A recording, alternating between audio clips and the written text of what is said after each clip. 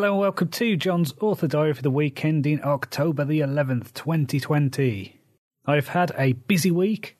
I've been working on Judgment, which is the penultimate episode of the Ravenglass Chronicles, and I have finished the first draft. And because of the way I've been writing this book, I've got about 5,000 words of the second draft to do. So what that means is I'll have that ready for the editor probably by the end of next week. And then I'm going to spend the week after that planning the final book.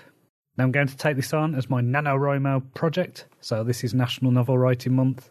So what this means is that I think this last episode is going to be much longer than previous episodes of the Ravenglass Chronicles. I'm not going to say it will be as long as a normal novel, but there's a lot of things that need to happen in this final episode for the story to have a satisfying ending.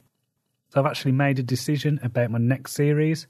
Now I've been to-ing and fro-ing about whether my next series is going to be based on the tarot, whether it's going to be set in the Ravenglass universe, that kind of thing. Where my mind's at the moment is yes, it will be set in the same universe, but it's not going to be inspired by the tarot. The story that I want to tell in the first book does not work with any of the minor arcana suits that I would like to use. So I had a look at, for example, what the Ace of Swords means and what the Ace of Wands means and things like that. The nearest that I could get to in terms of theme was the Ace of Pentacles, but I felt that I would be reverse engineering the story to fit the card, and I don't want to do that. So I'm just going to be writing a standard story. I'm going to just write the prequel, write the first book, and see where the chips fall, see how long it is. And I'll commit to writing a trilogy's length. So whether this is as a serial or more likely 3 novels, and then make a decision after book 3 whether that's a series that I need to continue or whether it is something I just need to draw a line on and do something else.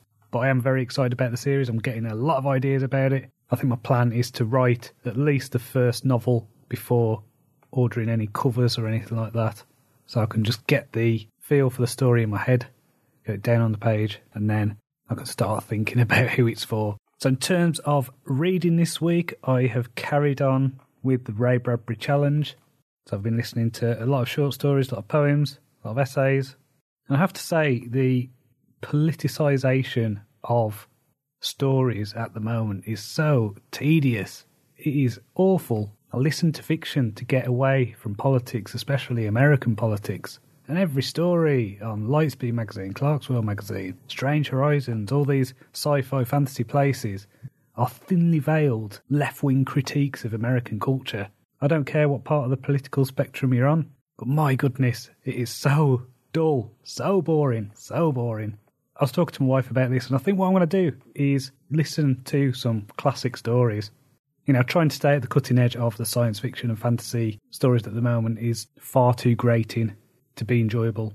And as I say, this isn't a left, this isn't a right thing, this isn't a centrist thing, whatever. It is just the injection of politics into every facet of life, and I'm just bored of it. Bored of the tribalism, bored of the lies, bored of everything being about scoring political points for one side or another. So that's frustrating anyway. But in terms of novels, I've continued with Sarah J. Maas's Throne of Glass series. So I read the book Heir of Fire. Now I'm on the 4th book in this series called Queen of Shadows. Really enjoying this series. I really like the way the authors reveal backstory, and that each book seems to be playing with a different theme.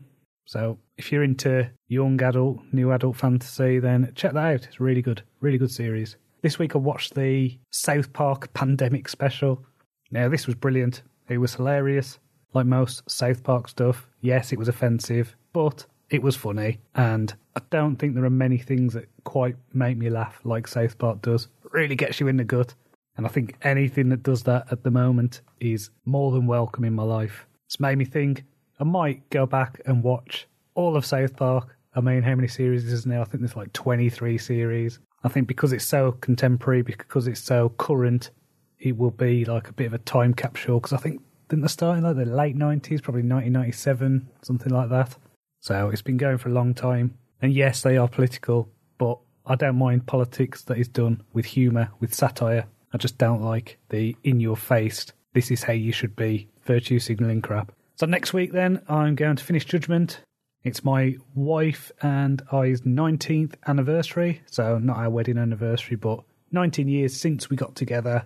as boyfriend and girlfriend. So I think we're going to go out for lunch on Monday probably. So I'm looking forward to that.